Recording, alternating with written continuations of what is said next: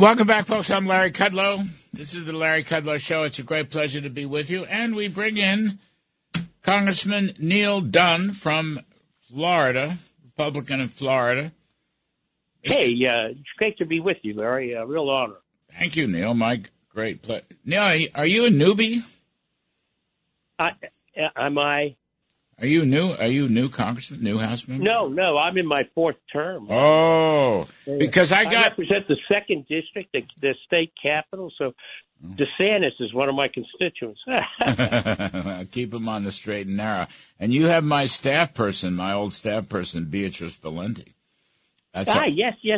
And that's how we got to you. Actually, we enjoy talking about you. We have a pleasant overlap. You held the same job my father held for a while, chairman of the President's Council of Economic Advisors.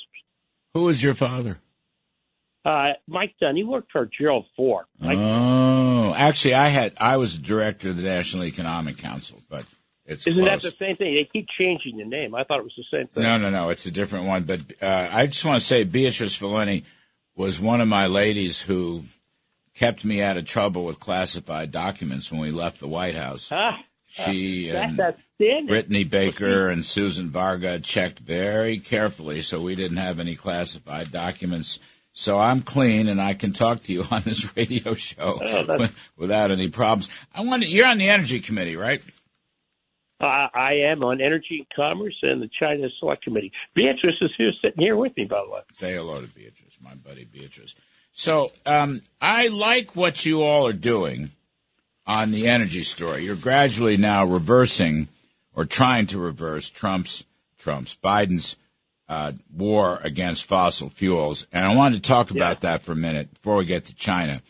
You got 2 energy bills that have passed. Protecting America's Strategic Petroleum Reserve from China Act, which passed with a huge majority. That was a bipartisan bill, I think 2 weeks ago, which is great. And then yesterday, you all passed the Strategic Petroleum Response Act. That was a tougher vote, but you got it, 221 and 205, which would tie any SPRO sales to additional oil and gas leasing on federal lands. So now, these are both very good bills. I had John Hoeven on, Senator John Hoeven from North Dakota, and we talked about the outlook in the Senate. The China bill, I don't know, they might get it through. The federal lands, opening up more leasing on federal lands, not so much. What do you think? What are you hearing up there on the Hill? Well, we were a little pessimistic about passing the H.R. 21 on the Senate floor, but the fact that we did get a few Democrat defectors in the House gave me some hope, and I'm hoping we'll find some very deliberative Democratic senators as well that might join us and push that over the top. I had Steve Scalise on the show Thursday night.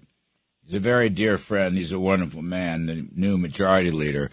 And from Louisiana. Great guy. Yes, he is a great guy. I'm still hoping for H.R. 1 or H.R. 2 because the leasing on federal lands is a good thing, but you need the permitting, right? I mean, Permitting is the key, Neal Dunn. And if you don't get the permitting reform, the NEPA permitting reform that we had during the Trump years, then you're not going to be able to use whatever leases you may get. I mean, that's been the problem from day one. So I keep prodding my friend Steve Scalise, who said to me, give it another month or two. They're trying to put something together. What can you tell us on that? You need a permitting bill. Well, so you're absolutely right. We do. And, of course, what we really need is a change in attitude in the administration that energy is bad. I mean, natural gas is a very, very, very clean form of energy. That we brought our emissions down we're the only country that met our promises on the Paris Accord, and we did it by using clean gas. And America is blessed with particularly clean gas and abundant gas. It's crazy for us to be importing this when we have our own, and it's cleaner gas, and it's at our feet. And by the way, you talk about prosperity a lot. That's a path to prosperity for America. Yes, it is. It was interesting to me this past week, Biden and Jennifer Granholm, his energy secretary. They came right out and said, accusing Republicans of preventing them from releasing more SPRO sales, Strategic Petroleum Reserve sales. Well, you bet we're trying to get them to not do that. We Right. think they should find new gas, not take our oil from our strategic. I was in the Army for a long time, and I have to tell you, when you take our Strategic Petroleum Reserve and just sort of sell it on the market to keep gas prices artificially low temporarily, that's not a good thing. I mean, that's there so that the military can fight a war if they have to, and that's important stuff. Well, that's the thing. That bill, which goes all the way back to the 1970s, the enabling legislation for SPRO, was aimed at the Arab oil embargo. And then on top of that, down through the years, any emergencies, weather emergencies. It was never emergency use, right? Right. It was never intended to manipulate gasoline prices, and they gave it away. I mean, we all said you're just trying to, pre-election gasoline price fixing is what it was, political price fixing, and they just came out and said it this past week. And I think a bunch of you. And I've said this to Senator Kramer and Senator Hoeven and Senator Barrasso, and I say it to you. You guys should get up in arms and inform the public of the original points in the Strategic Petroleum Reserve enabling legislation. It had nothing to do with gasoline prices. And the Bidens have abused this terribly. I agree. I absolutely agree. I mean, get out there. Make a big deal about it. We're backing ourselves into the same corner that Germany backed themselves into, all of Europe did with Russia. I agree. That's a big problem. So, I really think you should inform the public because this is not ever supposed to be about gasoline prices. Let me talk to you for a few moments. Nobody ever thought it should be, I think. It was astounding to me that they've tried to politicize everything, including medicine. Yes, well, sure, that's what they do.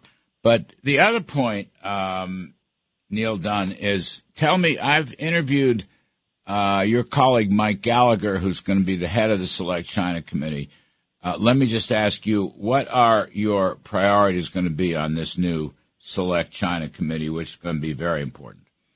Well, thank you for that, because I think it is an important committee.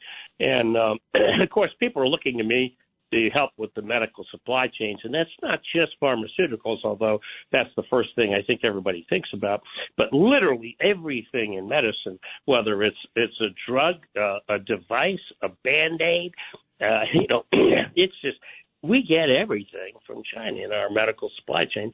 And that's a very, very dangerous thing. As we found out in the pandemic, I mean, they literally can choke that off from us. And we have access to, we get our anesthetics from them. We get our antihypertensives from them, antibiotics, chemotherapy. But, even sophisticated biologic medications are mostly sourced, or their substrates are, from China. So we're looking at 85% of all the active pharmaceutical ingredients that are in our medicines literally come from China. So what can we do about it? If we want to onshore, Mike Dunn, what can we do? Neal Dunn, what can we do about it? So that's funny, because McCarthy, when he first put me on the China task force a couple of years ago, he grabbed me by the front of the jacket and he said, repatriate the supply chain, the pharmaceutical supply chains from China. And of course, I've been working on it ever since. And I've discovered the enemy, and as Poco said, the enemy is us. The FDA has a process for approval of manufacturing and sales, and by the way, controls the volume of sales as well, of pharmaceuticals to an extent that it's driven the manufacturer overseas. And they really become difficulties. So we're going to work on cutting red tape, over-regulation in the FDA. That's just one of the problems, but it's the biggest by far. And we can produce API in this country. We can do it very well. But we just don't because of the red tape that's involved with it. They are literally strangling the American pharmaceutical supplies. Now, that doesn't get to all the other things, the Band-Aids and whatnot, but this is, basic stuff that we need, medicines we need that are life-saving, and the FDA's made it too hard to make them in America. I mean, don't we have the best pharma and biotech companies in the world? They do the best research and the best development, but then when they turn around and you want to produce it, it's much more difficult. Interestingly, the new medications, when you have a really new breakthrough medicine, the FDA tends to line up with you. But if you just say over 80% of the prescriptions written in America are for generic medications, that includes all those classes I mentioned before, anesthetics, the pills you buy from your pharmacy, antibiotics, everything. 80+% of that is the FDA has actually very, very controlled, but it's generic. It's generic. And so then it's really a problem with manufacturing. And you've got that process of getting licensed and approved to manufacture these drugs is way too ossified. All right. So it's a regulatory issue principally. That's very interesting. Not surprised to hear that. Exactly right. Anyway, Neal Dunn of Florida, I'm Congressman surprised Dunn. to find it. No, well, we had this when we did Operation Warp Speed. We had to slash through the regulatory obstacles from the FDA. Wouldn't I love to have Operation Warp Speed in my day-to-day life on everything? I'm working on it. Actually, Beatrice Valenti will fix all your day-to-day problems. I'm going to hold her to it. All right. Congressman Dunn, thanks very much for your time. Folks, I'm Larry Kudlow. We're going to take a quick break. And on the other side, Washington's best political pundit, Charlie Hurt of the Washington Times, will visit with us. Please stick around.